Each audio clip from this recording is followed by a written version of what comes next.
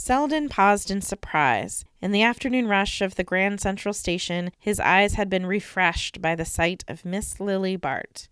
It was a Monday in early September, and he was returning to his work from a hurried dip into the country. But what was Miss Bart doing in town at that season? If she had appeared to be catching a train, he might have inferred that he had come on her in the act of transition between one and another of the country houses which disputed her presence after the close of the Newport season. But her desultory air perplexed him. She stood apart from the crowd, letting it drift by her to the platform or the street, and wearing an air of irresolution which might, as he surmised, be the mask of a very definite purpose. It struck him at once that she was waiting for someone, but he hardly knew why the idea arrested him. There was nothing new about Lily Bart, yet he could never see her without a faint movement of interest. It was characteristic of her that she always roused speculation, that her simplest acts seemed the result of far-reaching intentions. Shh. Your shelf or mine, talking sophisticated topics all the time. Your shelf or mine, a kick back, relax, crack a book, unwind at your shelf or mine. Your shelf or mine. Shh. Hello, and welcome to Your Shelf or Mine. I'm Becky Standel, Youth Services Librarian at the Longview Public Library. And I'm Austin Brigden, Administrative Assistant at the Longview Public Library. But not for too much longer. That's true. Austin, tell us about your new role. I have been lucky enough to be chosen to take over as the circulation specialist. We're recording this on April 21st, and I will be starting on May 2nd. So next time you hear from me, I will be different, but the same. Congratulations. Thank you. Today on our podcast, enough with that, we'll be talking about Edith Wharton and her work. Yes, the Our Shelf Challenge continues. This is one that I had been very excited about. As usual, I had illusions of reading, much more of her work than I did, but she was prolific. I think on average, she published like a book per year for almost a 30-year period in her career. So there's a lot of Edith Wharton. There's a lot. Let's start and talk about our previous to Your Shelf Challenge experience with Edith Wharton, and maybe why we picked her for the challenge this year. Okay. My experience with Edith Wharton is really recent, within the last year. As some of the longtime listeners, longtime fans might remember, Becky and I made a literary pilgrimage to New England in October of 2022. And one of the stops, when in Lenox, Massachusetts, one of the stops was the Mount, Edith Wharton's storied home that she designed and had built there. And the reason we ended up going to the Mount, because Edith Wharton wasn't really on our radar before, when we'd been planning the trip, I read this young adult novel called Things That Grow, which is about a girl whose grandmother, who was her primary caregiver, has passed, and she and her friend and her uncle are taking her ashes around to places where things grow. And one of her favorite places that she loved was Edith Wharton's home and the grounds there. And so that plays a role in that book, which was what made me want to visit. Yeah. And it came recommended. It seems like when you spoke to people you knew who had familiarity with the area as one of the stops, people really enjoyed. I guess the only other, I knew the name. Everybody knows Edith Wharton. It maybe has some vague mental picture. There was a period of time where high schoolers read Ethan Frome a lot. As a matter of course. I guess my other experience working in the library with Edith Wharton was not really knowing her work, but she's one of the classic authors in our adult collection that circulates. She's got a persistent audience. And I know we've actually replaced new copies of Edith Wharton things in the last couple of years because they are just always circulating, which I think is interesting. So the Mount, let's talk about the Mount. Sure. So we did 2 tours while we were there. We had a rush in. We were trying to see too many things at once and had a terrible experience at this restaurant where we ordered to-go breakfast, and then after waiting half an hour, just had to leave because it Let it never go, came. Beck. Let it go, Oh, Becky. I was so mad. And then we had to shortchange the Norman Rockwell Museum, which, if you're around, is a great museum. Yeah. But we made it to the mountain kind of like they had certain times for the tours, and we're like hustling up the drive because it's not one of those where you pull up right up to it in your car. It's like you pull up into the parking lot, and then it's like you got to trek through the grounds, you know, to get to the main house. So this house is one that she designed. I think her first book that she had published was about design. Yes, about houses. Yeah, a decoration of houses. So like the idea of this drive, I think I remember it being like a river where you kind of like there's turns and you like come upon the home, and then it's very beautiful. Mm-hmm. They also had kind of a sculpture garden-y thing going on all along the driveway too. Right. Because right now the house is owned by a trust. Yes. It went through all of this other stuff. It was part of a school, and the only house we went to where they didn't have anything surviving from when the author owned it, except for stuff that the trust has been able to acquire. Yeah, that was one of the things, and we may have touched on this in earlier episodes, but we really had an education, and I think this was a sort of a unplanned benefit of our trip in this world of like historic home conservation and the different sort of paths that these properties take, you know, from, you know, the demise of their owner or the sale or whatever to actually making it to something that's preserved. And sometimes they are preserved like a shrine by some relative, and sometimes they are all manner of other things. It was really fascinating. And also one of the things that was really interesting to me was that I think either for most people, you either think of these houses, they're preserved, and that's a static, dead thing. It's they're preserved, or they weren't preserved and now we've preserved them and we're done. Mm-hmm. These are living things, so to speak, where these people, these incredible people who take care of them are constantly learning more, evolving, acquiring new items that are returning to the house. I think if I remember correctly, one of the things who the very like elegant tour guide was telling us was that Edith Wharton's books are on their way back. They're sort of being processed back to the house. The trust almost went bankrupt purchasing them, but they've recovered now. And so her books are coming back. Her personal collection of books. Her personal library, which I think may have been housed at a college or or maybe a private collection. I wasn't clear on who they were buying them from, but she was excited. Yeah, and I think she said like a lot of them have her annotations in them. Yes. It's very cool. I'm sure people gifted her. She was friends with a lot of people. I'm sure she had gifted copies of, Henry James and other people in her circle. So there's going to be a lot, I'm sure, for scholars to dig into there. So a lot of what I knew about Edith Wharton was from these tour guides. We arrived and there's like this courtyard. It's a courtyard. It feels very European. Mm-hmm. And then you enter into this like kind of a fancy hallway. Mm-hmm. But the way she built it's built like on a rock. So like part of the house is on the rock and the other one has like a basement. But it's like it looks like it's symmetrical because that was her whole thing, that everything had to look like it was symmetrical. Even though it's not. Even though it's not functional. Yeah, there's like that window's not real. That door is a fake. That door goes nowhere. or that door is entirely disguised. We saw both doors that go nowhere or doors that are so they blend into the wall, to the molding and everything that you can't see them unless they're open. Because there's not supposed to be a door there for symmetry. Yeah, and then you go like up the stairs and there's a few rooms that they've restored to look like how it would have looked like while she lived there. Mm-hmm. And then also, this was I don't want to say trick, but this was a thing that I saw historic home organizations do in a number of cases where they don't have a ton of like original material, is they would turn some spaces into exhibit spaces or interpretive spaces.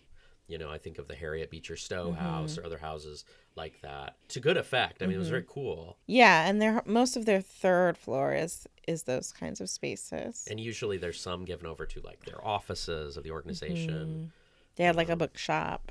They had a very nice little bookshop. I think they have a cafe. I am not a big architecture, I don't know a lot, but it had a real European feel to me, almost like a villa kind of feel, both as you're coming up and this courtyard and the white. It's all white, kind of, I don't know, whitewashed. So the light is reflecting. And then you go out the other side onto these sort of balconies or verandas that look out at the gardens.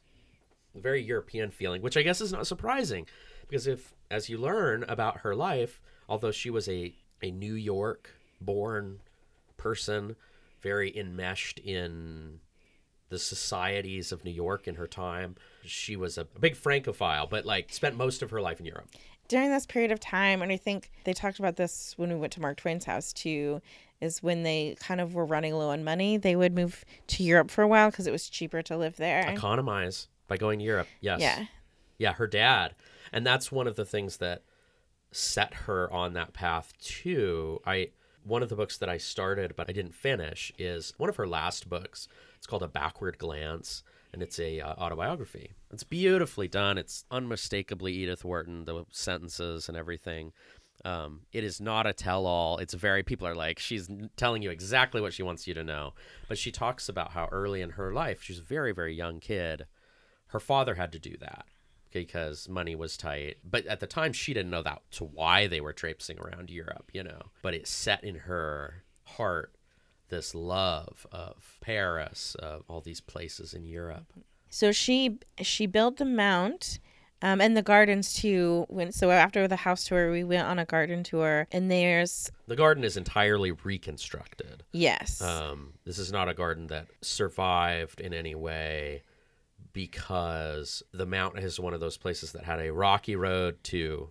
It was like a girls' school. Mm-hmm. It was the home of an arts conservancy for many years, and the kind of garden that Edith Wharton favored as largely sort of formal types of gardens that require a lot of maintenance. And I'm sure all those institutions had no interest in maintaining that level of ornament. Yeah, we were in. Gosh, I can't remember the names of the different gardens. What was the one with the flowers in it? Oh, I'm not going to remember. I don't know. The flower garden, maybe. They talked about recreating this arbor that was in her garden based off of photos. Yes. And trying to determine how tall the arbor was based off of a photograph with a man standing next to it. Right. And trying to see how tall he was. They're looking up his passport records. Yeah. And then, are people truthful about how tall they are? Or was he measured? But that just goes to show what we were talking about, that incredible work that those people are doing that I'm sure you don't think about until somebody tells you. But it was fascinating. We met for this garden tour with this very dapper gentleman, the delightful, sort of patrician New England accent and a little sun hat, older gentleman. And I was like, wow, this is a thing. And we went down into the garden, and it was fascinating because there's a real feat of landscape design, because they're trying to hew to a historical garden, or the spirit of a historical garden. It's very what would Edith want? What would Edith want? And they're looking at letters and descriptions, and the photos I think are few and far between. But the climate in New England has changed. Different things have happened, and so they're making adjustments too, because a garden is a living thing. It's not like Henry David Thoreau's desk, throw it in a glass cabinet, keep the dust off it. You have to keep it alive. And I just thought she had sort of I don't remember the name, kind of a Renaissance type garden. It was like an old European style garden with sort of a circular water feature in the center. And then kind of a square garden that had colorful perennials and annuals, flowers, spring kind of a garden. Although we were there in fall. And he kind of kept mentioning that because, it was not the most floriferous time, but it was still really lovely. And when you're in a formal garden like that, one of the things that's beautiful too, you could probably go there in winter, and one of the things is the bones of the garden, the lines, and it's all very statuesque. Yeah. One of the really fun things too about the Mount is that because Edith Wharton was a dog lover, dogs are welcome to come. They're welcome to come in the house, on the tour, in the gardens. And they have this one is the one thing that's, I think, maybe the most just preserved, is she had a little pet cemetery up on a little knoll above the gardens where you can go and see the little headstones she had made for her favorite dogs. And she loved dogs. Most of the photographs of Edith Wharton are of her with dogs. Yeah. There were 3 dogs on the tour we were on. you know, and they're like carrying these big doodles and stuff.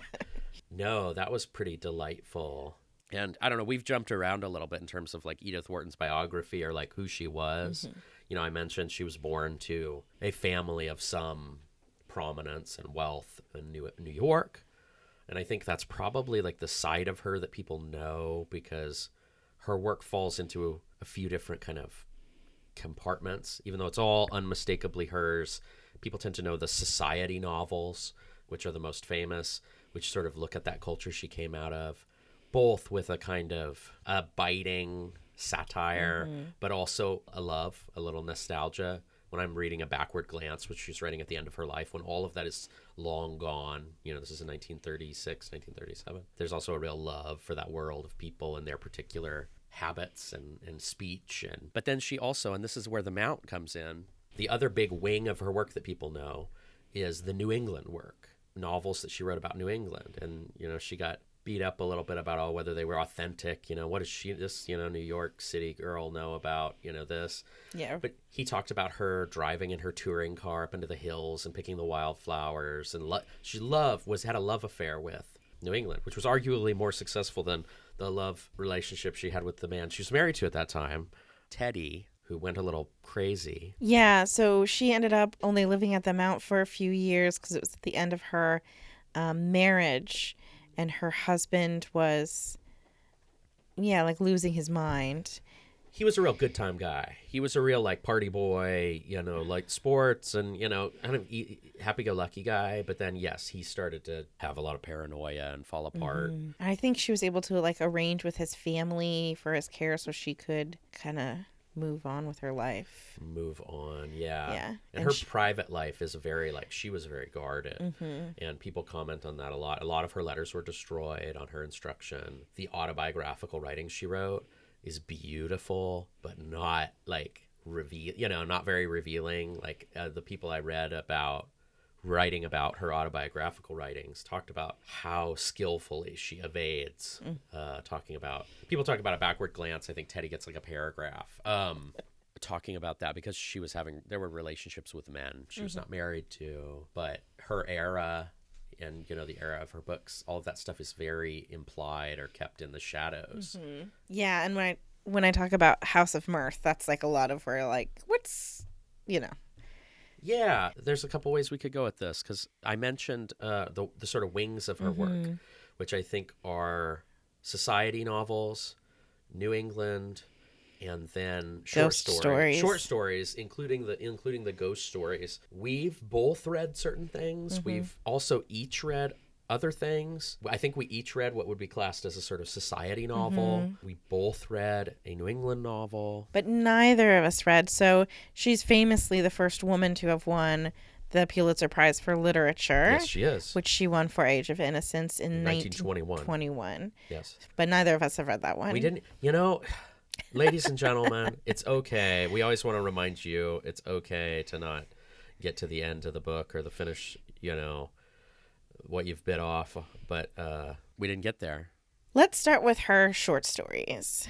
Okay. Let's just kind of go in the order of what we read. So we ended up buying, when we were in Boston, this like cute little tiny book of one of her ghost stories. I don't remember the publishing house, but...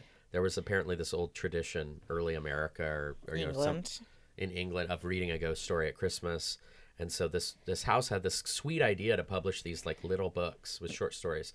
There's a Shirley Jackson, there's Edith Wharton ones, there's other ones as well. And so we picked up one of those. It was pretty weird. Yeah. Is that the one? It was very cerebral. It's called Mr. Jones. Yeah. Very cerebral ghost story. Yeah. She's like this woman is staying alone in a house. She's not supposed to be alone. There's supposed to be like, you know, a servant there.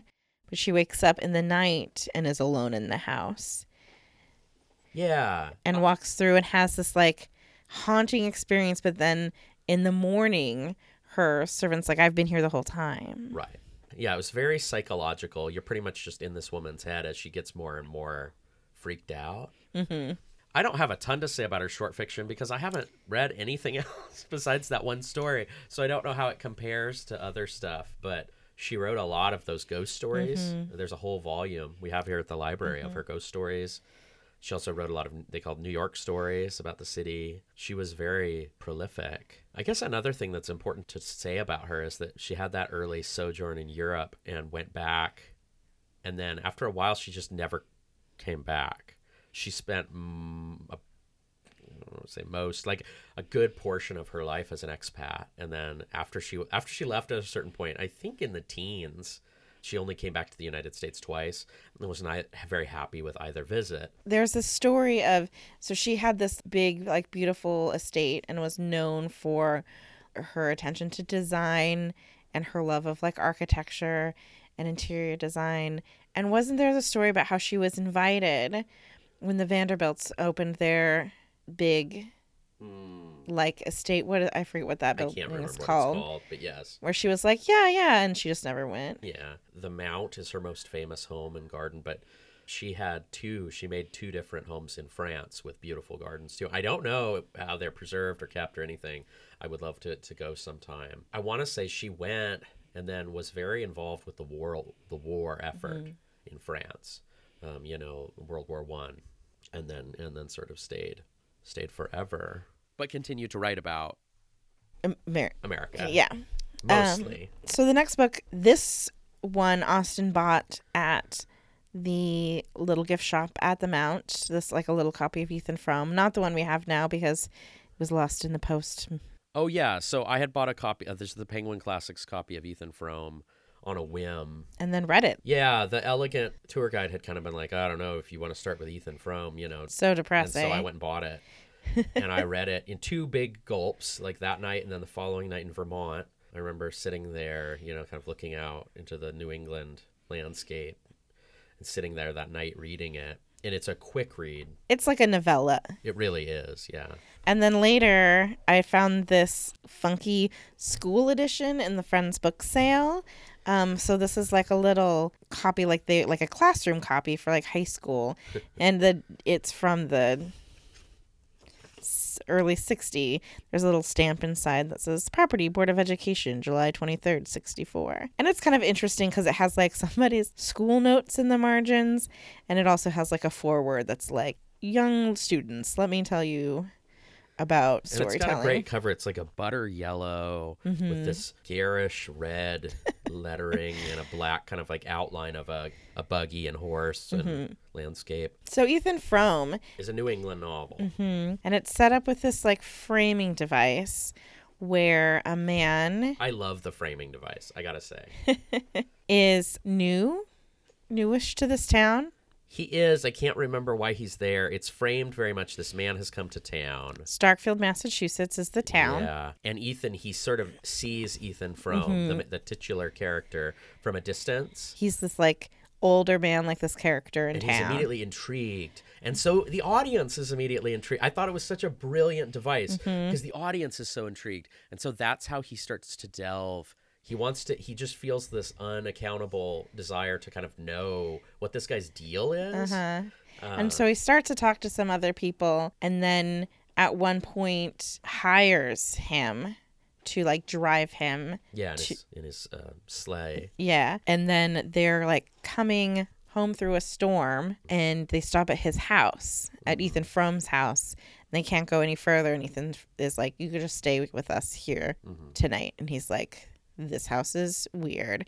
And then it goes back into like the history of Ethan's life situation. The more I think about it, the more I think, as far as, I mean, people will say about this book, it's brutal. And it is brutal. Like, it's a very stark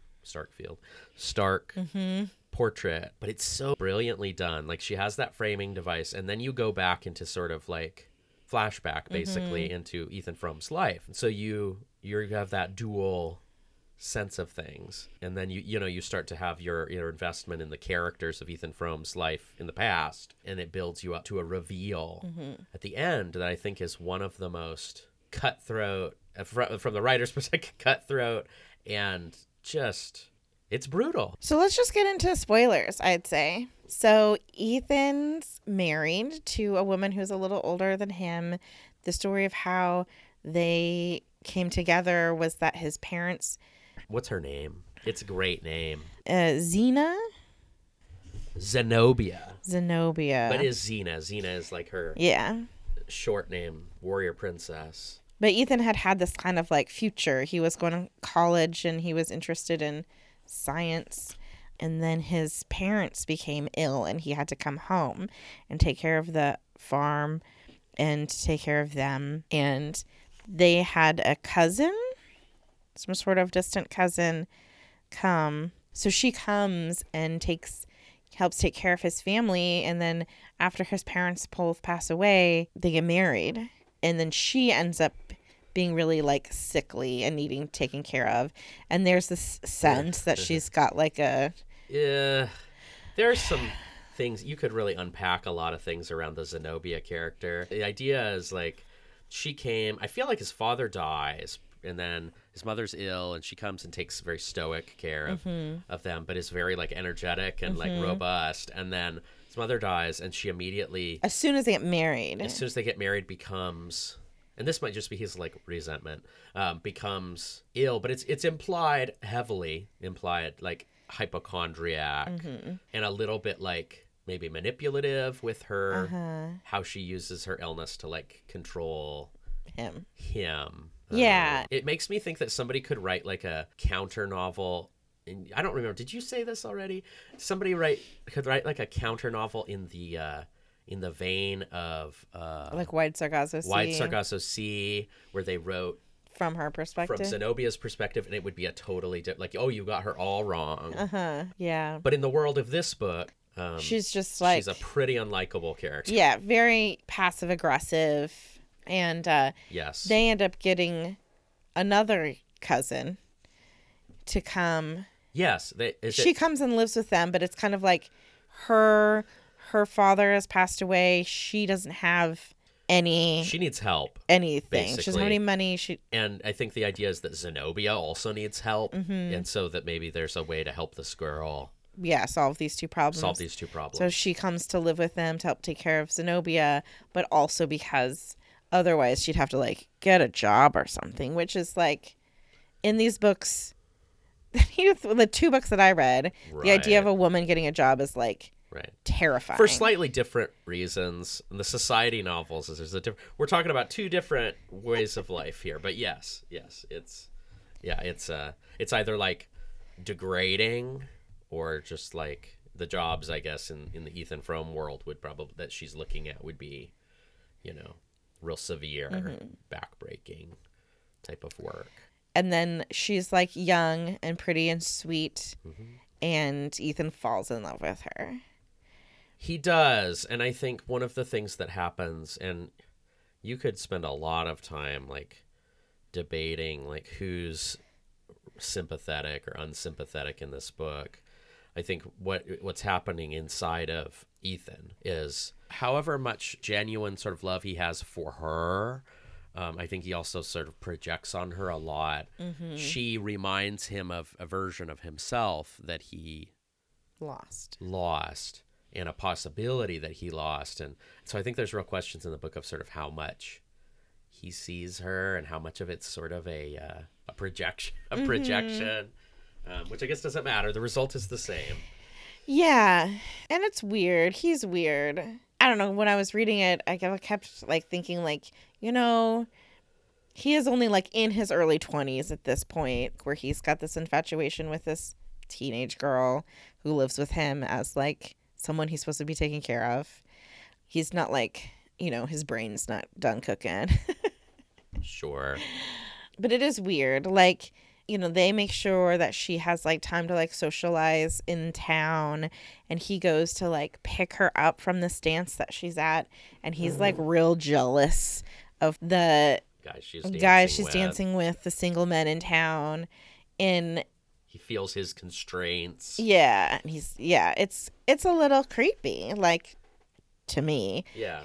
But I guess not to her, because she's just kind of like, oh, Yeah. She feels it too, I guess.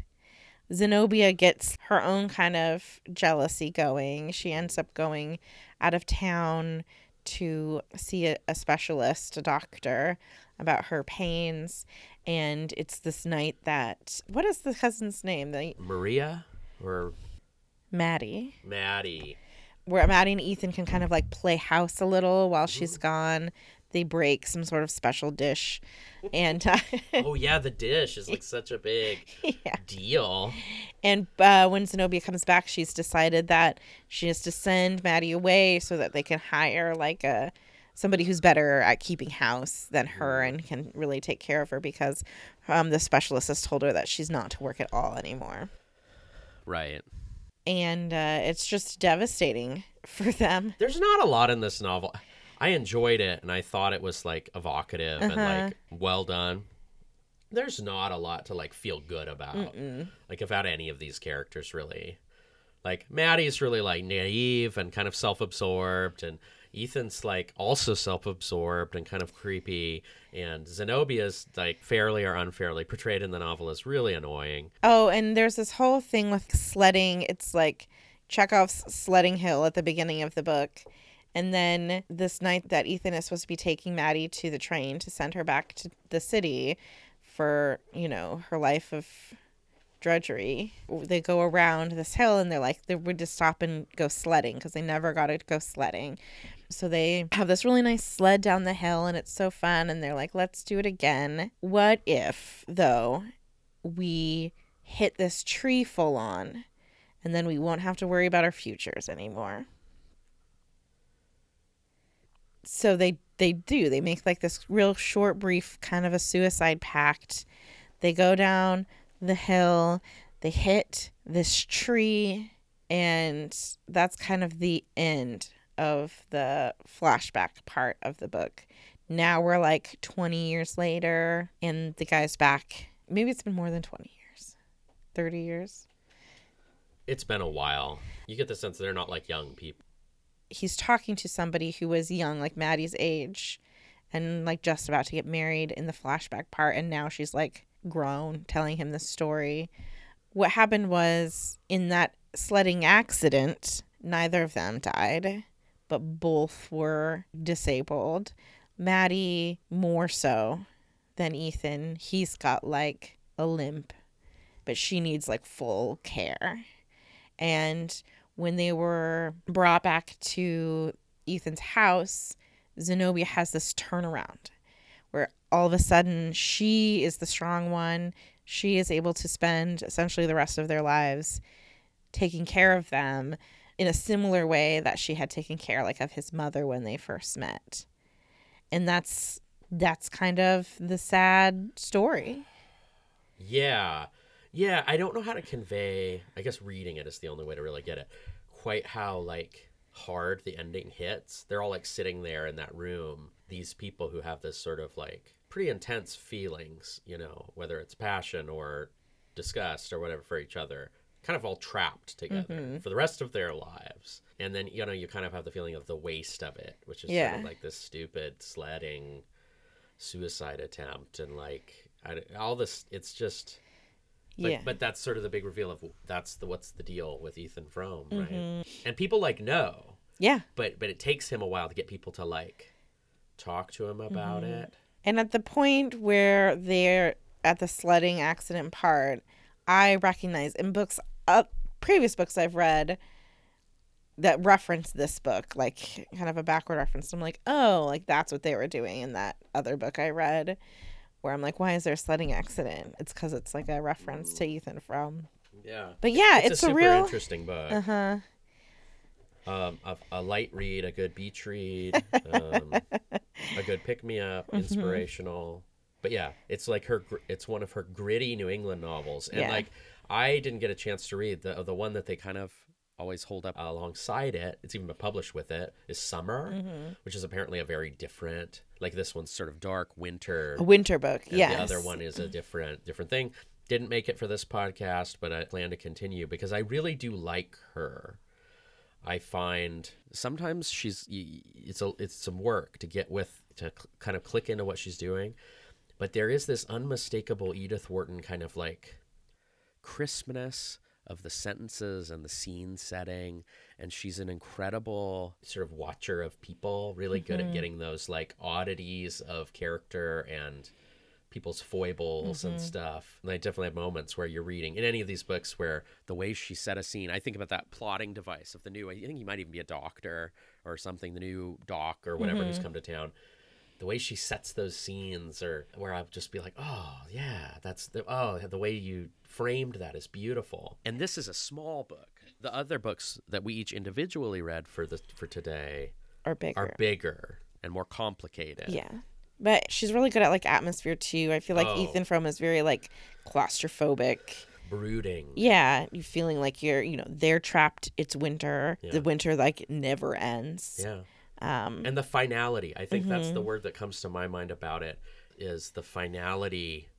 That's what the book wrestles with, is the finality of your choices, the finality of fate, sort of fate versus the individual. Yeah, none These of them people really are feel stuck like they're stuck. And then they make choices, and then sometimes those choices lead them to be stuck in ways that are even more stuck. Yeah, worse. irrevocable. Yeah. And the cruelty of fate. I think it's a real kind of cruelty of fate book. I don't know. I think of like Tess of the D'Urbervilles, or like books where it's sort of like, You can't escape. like, gosh, these guys don't make the greatest choices, but fate or society or all these forces really just grind them down. Yeah. So that's Ethan Frome. Would recommend. Strangely, and I wasn't expecting this because I didn't know anything about House of Mirth when I started it, ends in a similar way, in a way. No. A sledding accident. A sledding accident. Oh my gosh. So did the one I read. No, I'm just kidding. So the Got one ending. It's House just of Mirth, reuses it. I have this lovely Norton Critical edition, which you don't like. I don't like them. But it's got like footnotes. It's got all these essays and stuff. Yeah, all that clutter. Yeah. One of the things that was kind of cool that it has in all this deep back matter is reviews that came out on the book when it was published, which some of them I'm like, this isn't really saying anything about this book at all. They're like, well, society and Edith Wharton. Right. So A House of Mirth is about a woman called Lily Bart, who is like a high society person who grew up in this high society with all of these wealthy people in New York. When she was, I think, just coming out into society, like in her late teens, her father's ruined. His financial status is ruined, and he doesn't live for very much longer, but they have to like give up the house, and she and her mother kind of make do for a while, and then her mother also passes away.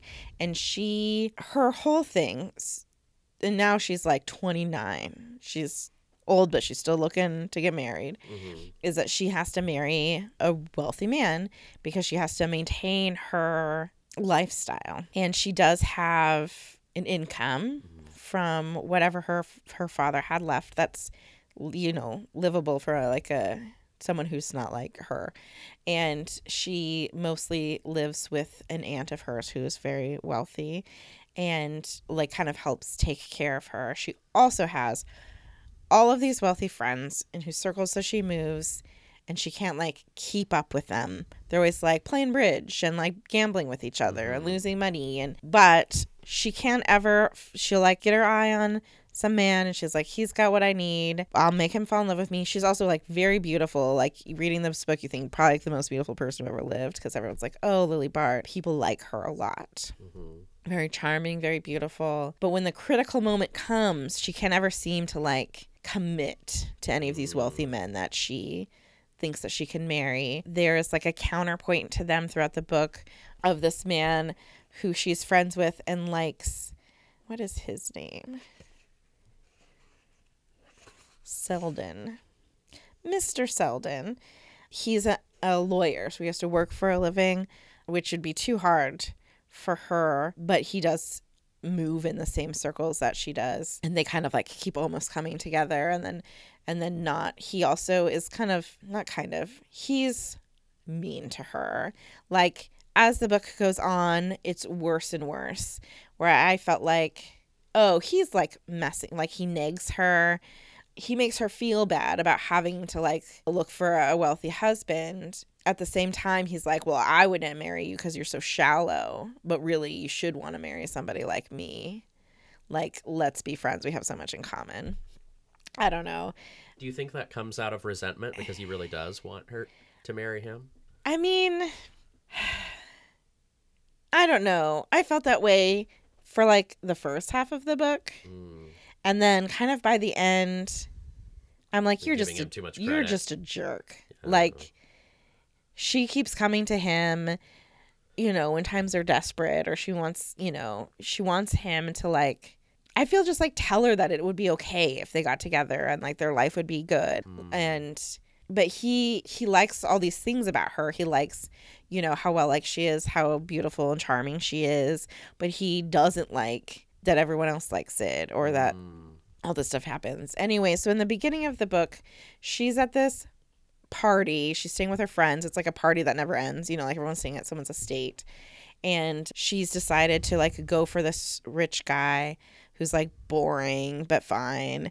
And she's supposed to like go to church with him in the morning and like go on a walk with him. And then Selden comes for the weekend and she ends up spending the whole time with him and like blowing off this other guy. So he decides she must not like him and he marries somebody else. And she's like, I blew it. Like, I'm such a dummy. And so she decides that she's going to, there's also this divorced woman in the book who is in a similar situation as her, where she doesn't have all this wealth, but she like makes do by like asking other people's husbands for favors and getting these little like gigs as people's like social secretaries and stuff. And she's like, how come she can do that? It's because she's been married and I can't because I'm single. But she decides to kind of take a page from her book and ask her friend's husband for help investing and making money in the stock market, because it was like really good at this time and people were just making all of this money.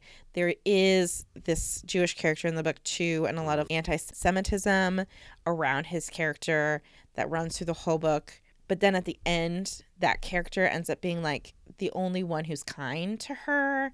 I read this interesting essay about someone who's Jewish talking about like kind of reconciling their love of Edith Wharton with her extreme anti-Semitism that comes out in her novels, but also she just would like plainly state in like letters and stuff talking about this character. And it was really interesting. But so he invests money for her and then gives her what he says he's earned. And she's so naive about money and everything. It takes her a while to realize he's just giving her money. And that all of these rumors have started in her social circle about her like having an affair with him and like selling herself and cheapening herself. Even though also in the book, all of these characters around her are having affairs, essentially. Like Selden is having this affair with this married woman in the beginning and he's broken it off and she doesn't want to, and she ends up kind of being the villain in Lily's life, I think, because she's jealous of that. And this like rumor mill that starts around this money ends up just destroying Lily's life. And every time she has kind of like a way to make it better, she kind of makes the wrong choice.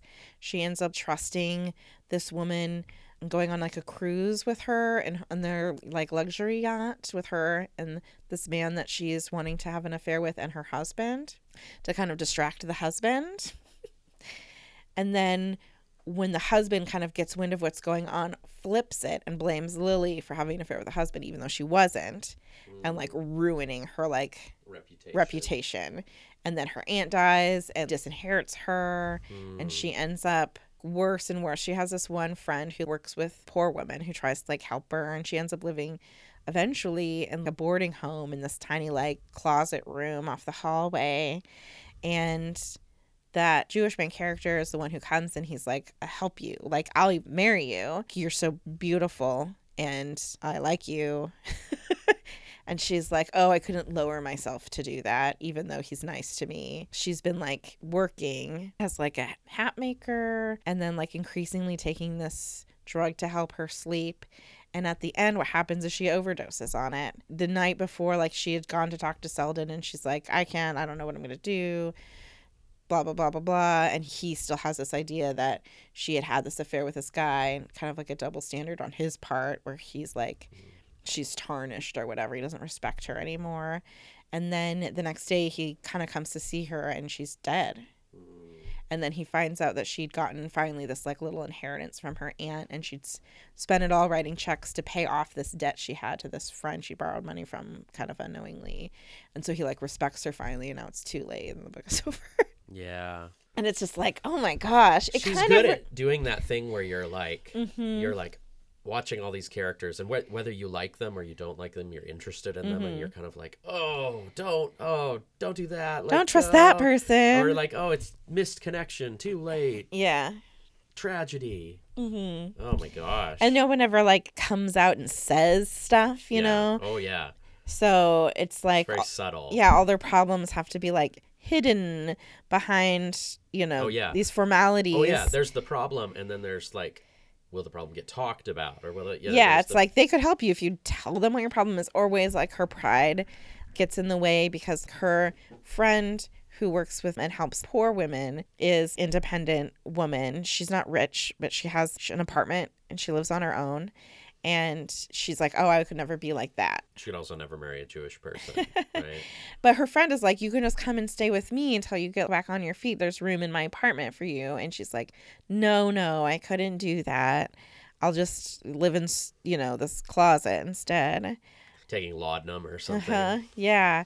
Oh, and there's right the night before she dies too. She's like on this walk in the park and she's so sad. And she runs into this woman who her friend had talked about, this woman that can need so much help, and she had just gotten this money from the guy, and she gave her like $200 to help this woman, and she remembers, and she sees her in the park, and she's like, you helped me get on my feet. And she brings her to her little apartment for tea, and she's got like a husband and a little baby, and she's like, I'm so grateful to you, Lily. You made this possible for my life to be like this.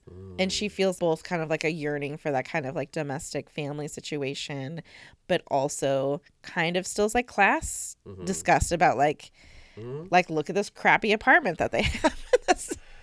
So it's like her own pride gets in the way of her having like a life. Yeah. It's like a tragedy. And all of the people who she thought were her friends are all just, except for the divorcee tries to keep helping her.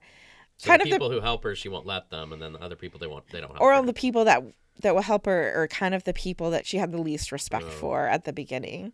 Wow. Yeah. The woman who lives alone, the divorcee who's always like playing different angles with people, the Jewish businessman, and then like the lawyer. She's like, you guys are fine. Isn't it funny how lawyer is really treated differently in these older, like, he's a lawyer? He has to work? So pedestrian. For a living? As a lawyer? Gross. Yeah, it's tragic. And then there's like a thing at the end too, where it's like the police are going to come around her place and they let her friend like kind of have the room if there's something that he needs to find so that the police can rule it an accident.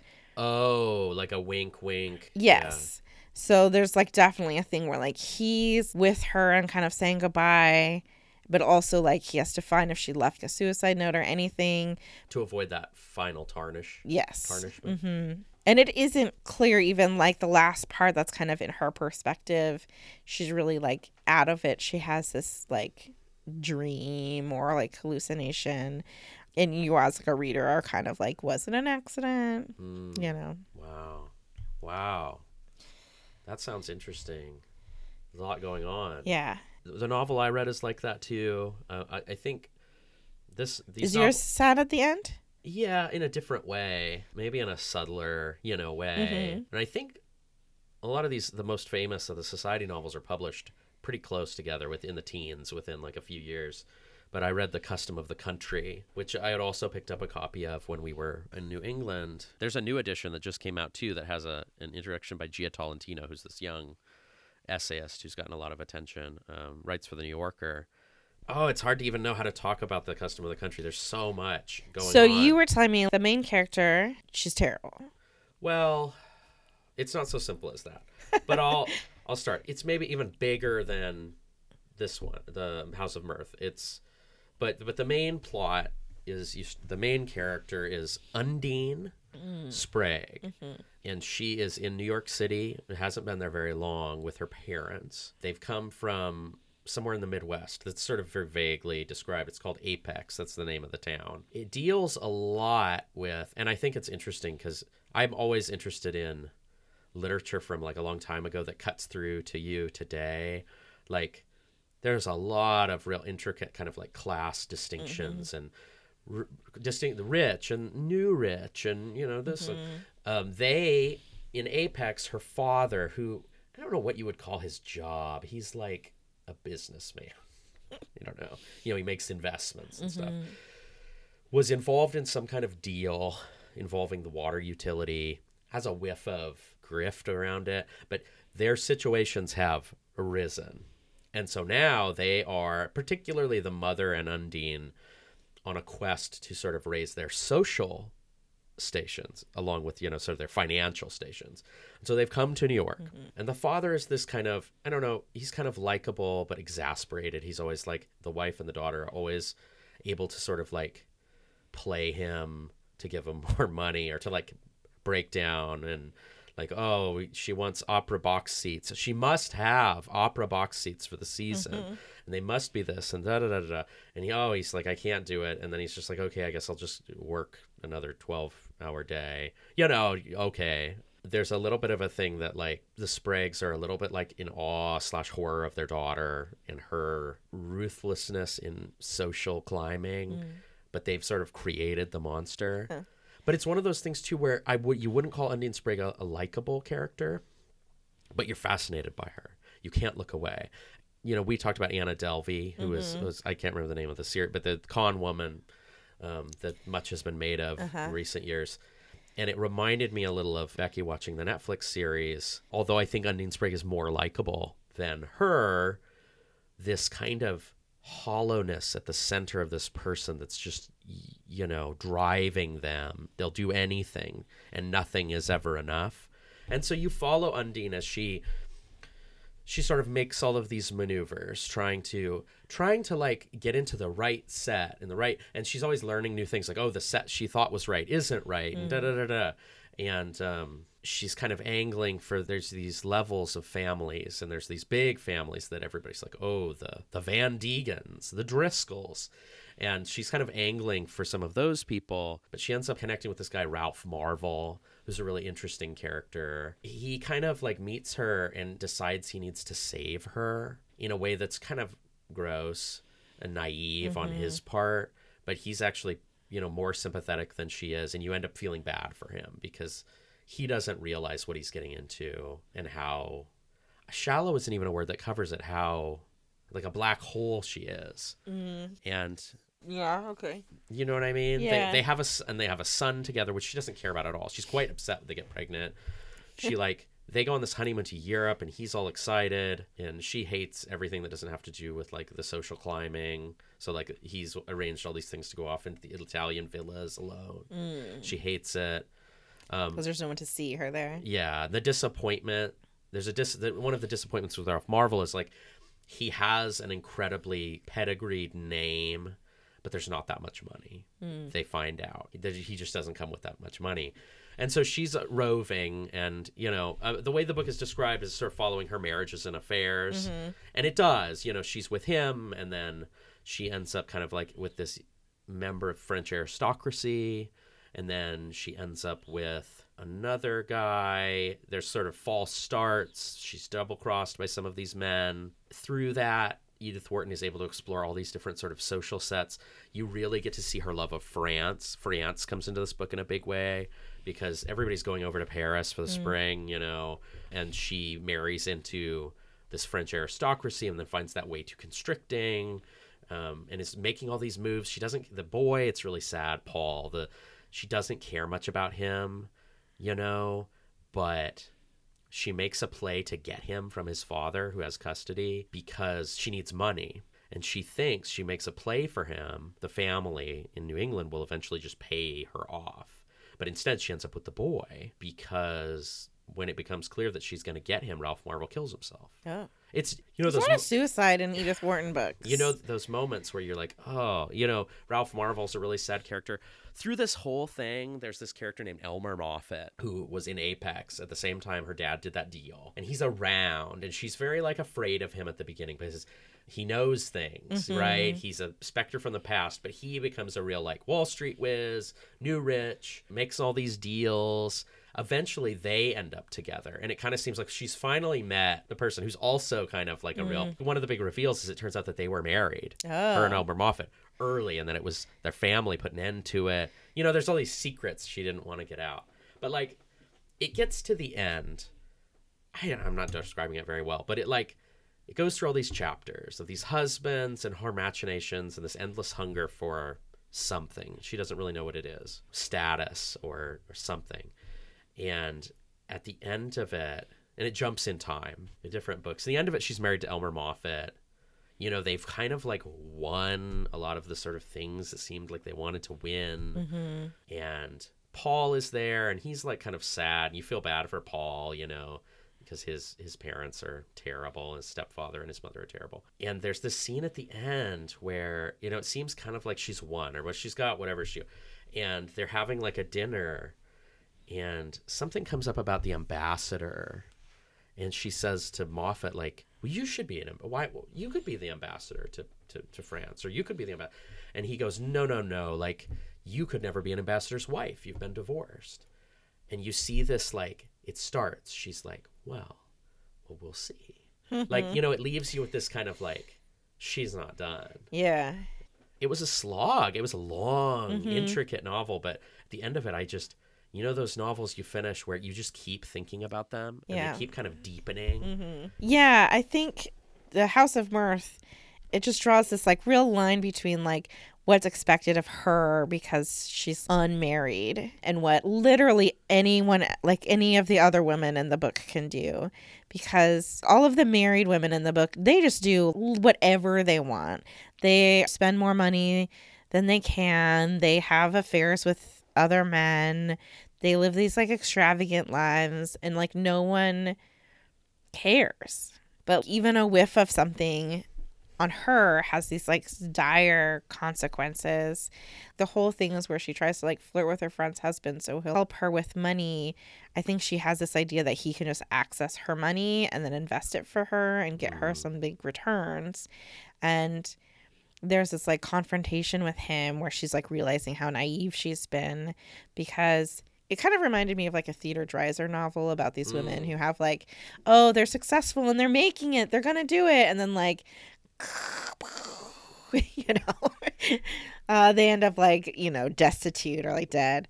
She helps this newer family throw this beautiful party where they do like scenes where people dress up like paintings, and she picks one as hers, this kind of natural scene where she's like not wearing as much dresses as she normally would, and people are like, oh my gosh, she's so beautiful.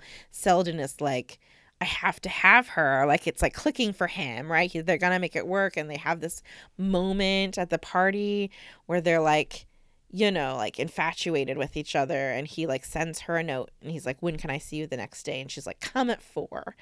And then before that, earlier that night, her friend says that she's in town, sends her a note and asks her to come and visit.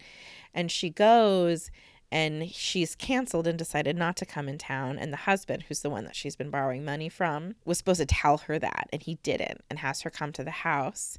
And then he's like, I've been doing this for you. You haven't even been paying attention to me. You know, she owes him. And she's getting like really scared that he's going to assault her. But she ends up kind of like successfully getting out of the house. And she goes out into the street and like gets a cab or whatever and go to her friend's house because she can't make it all the way home. She's so upset. And Selden is out with her cousin, a man, and they see her coming out of the house. And the cousin's like, please don't tell anybody about this. Is like, they'll make Lily look bad. And he's not going to tell anybody, but it totally changes his mind about her. He's like, oh, she's tarnished. She's been having this affair with this guy. Like, he thinks immediately like all of the worst things. She ends up spending that night at her friend's house, her friend who's like the independent woman, and she doesn't tell her what happened, but she's just like so upset. And the next day she's waiting for Selden to come and like propose basically, and he just never comes. And she finds out that he's gone on like a cruise. And that's when she goes, classic move, ghosted and gone on a cruise. And that's when she goes on the cruise with that one woman that eventually like brings her whole world crashing down. Wow. And it's just so sad. Yeah, I think one of the things, when I just think this is like a good thing of a good novelist too, is that she does a really good job of, you know, these are sweeping books, right? but within them, she's so good at the little human moments and the little things where you just like, even if you don't, she doesn't write like characters you love, right? But you're still like, oh. And then, I think you talk about Edith Wharton, a woman of her time, which people will try to use that as an excuse. Not an excuse at all, but a fact. But one of the things of her time that I think she's probably more progressive on, although I don't know that, she's the kind of person who would have liked that term at the time, is women and women's role in the world and women's, she didn't have formal education. I don't know if you knew that about Edith Wharton. No formal education. Her brothers received education. And I think through her novels, you see that she has some real beefs with the society and what it does to women. And I think Onion Sprague, not a sympathetic character, but in a certain way also a creature of the society, the forces that acted upon her, and a tragic character in that way, where it's like, this woman is not able to connect with people. She's not able to have a relationship with her child or have a meaningful romantic relationship. And some of that, you could lay that on her as an individual. But I think the subtext is that she's a creature created out of the society. That gilded, who's now, gilded age society. Not able, there is no end to the hunger. Yeah. And it's like, and yes. people keep getting hurt. Yeah. Like, yes, Lily Bart is really shallow. But, like, that's what everybody likes about her. Right. Like... Well, and a lot of times these women are, like, doing what they have to do or doing what they think they have to do or they've been told they have to do. And, she seems... And you see this in Ethan Frome, too, as flawed as the characters are, her interest in the positions we find ourselves in life. Yeah. And how they constrain us in that time, especially, and how class constrains us. Even some of these like minor gradations in class where it's like, oh, well, he, made his money in the stock market, but he made his money by like, I don't know, investing. Or just inheriting it. Profits from slavery, whatever, like. Yeah, like the way that, let me look up this. It's like cleaner to have inherited the money. You don't have to muddy yourself with business. Yeah. Mr. Rosedale is the name of the Jewish man in this book. And at the beginning, like a few of the characters are like, oh, you'll have to be nice to Mr. Rosedale because he's making a lot of money and, he'll be able to like, he'll have more power than you soon. And kind of by the end of the book, that's closer to the case. But I feel like at the same time that like Edith Wharton is like criticizing this like upper class obsession with like appearance and like keeping up with each other, the thing in the book that she doesn't like about that character or that's bad about that character is that like he cares about that too. Like he's trying to become like a person in society, but he doesn't care so much about that kind of like gossipy part of that. Like at the beginning, Lily goes to Selden's house for tea and he sees her coming out of the house or the apartments, the bachelor apartments alone, and he kind of teases her about it. And she's like, oh, I was just at my dressmaker's. And he's like, there's no dressmakers there. I own that building. But he's not going to, like, tell anybody. Or, like, he wouldn't really have cared if she was seeing a man there. And to me, in, like, this century, I find that a good thing about that character. But I feel like at that time where she was writing, that was, like, something she saw as, like, a bad thing, maybe. Maybe, yeah. It's interesting. And it's interesting, like, sex and violence and things play a role in these books. Very subtle, very implied. I mean, this is a woman who's, like, having all these affairs. Very off... And very artfully done, but, like, very off-screen. And Wharton never wrote about some of the things that... There's a lot of surmising about things she went through. She would not write directly about any of that stuff. And I talked before about A Backward Glance, which is the most famous of her autobiographical books. And it's gorgeous, sort of pastiche of all these things that this person is remembering, at this later stage in their life. It's a real rich life. And she's got the chops, to put it into these beautiful scenes. But she knows exactly. She's telling you nothing. She's giving away nothing of herself. But you also see that, she sort of made her name as somebody who came up in some position of this aristocracy spectrum in New York, and so had the sort of inside knowledge and the writing chops to slice it up, and to make this art of these things. And I'd be interested to see what people thought of these novels as they were coming out, because we read them too as like they have the novelty of these cultures of them. But at the time they were like contemporary novels. Well, let me tell you, if you get these Norton Critical editions, it has those reviews in them. I was just thinking about, she has those chops to do that, but you really see later in life too, she betrays a little. Maybe this is what she gives away a little bit, her love for it, because it's like it's her home, it's her people. And so you can see too, so she's sort of appreciating, a certain kind of speech, a certain kind of brownstone in New York City, certain kind of way that like her parents were, and she's sitting there in France in between the world wars, a different world. It's about to be even more different. The war's ramping up, and it's gone. It's all gone. And there's something really moving about it. And then the loss too of, she eventually, like the loss of all that wealth in the Depression. So the last thing I want to just briefly touch on was that we started to watch a film adaptation of The House of Mirth that's starring Gillian Anderson of X-Files fame, and a slew actually of really prominent actors. And it was so weird. And I thought, like, I looked up like old reviews of the movie when it came out. It was really well reviewed. But I don't know. The line delivery is I was sick, but even so, I was like, usually I am all over us watching adaptations. I'm like, I have no interest in this. We watched like, what? 10 minutes. 10 minutes. And I love Gillian Anderson, but it was the whole thing felt so hokey. And like kind of like their line delivery. Their line delivery was so like stilted and weird. I was like, what? And like the film quality was kind of like hazy, like a dream or something. Yeah, I didn't. And it made me wonder if there are other adaptations. It doesn't seem like there's been real recent ones. There's not a ton. Real recent ones, which surprises me a little. And I wonder, so the new edition, this is sort of my final. I think there's Age of Innocence, but I didn't want to watch that because... Oh, we haven't read it. Because I haven't read it. My final sort of thing is, I mentioned that I'm interested in the fact that Edith Wharton is one of our classic authors here at the library who people still love. Interested in sort of the parallels and I haven't read the whole thing. I started reading Gia Tolentino, who's a culture writer and essayist. She has the foreword of the new edition of The Custom of the Country, and I mentioned the parallel with Anna Delvey. There's ways in which this culture, this hyper image attenuated culture, I think takes on a particular resonance in our social media culture. And she was kind of talking about that, like, if Undine Sprague was here now, she'd have 10,000 or 1 million followers or whatever.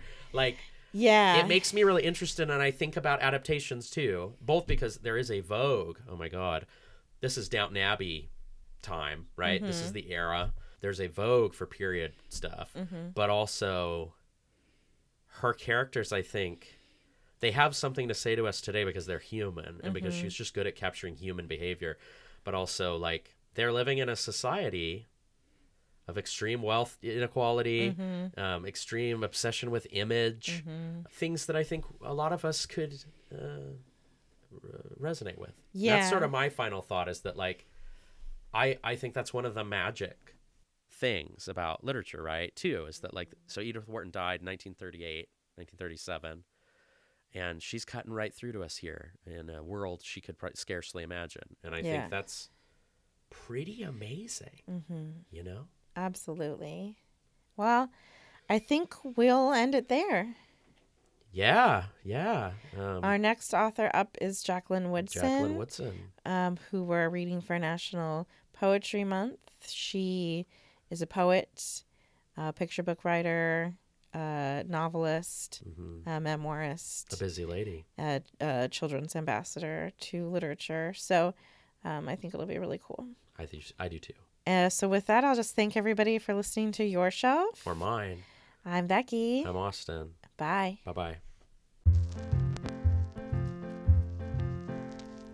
Support for Your Shelf or Mine comes from the Friends of the Longview Public Library, the Longview Library Foundation, and listeners like you.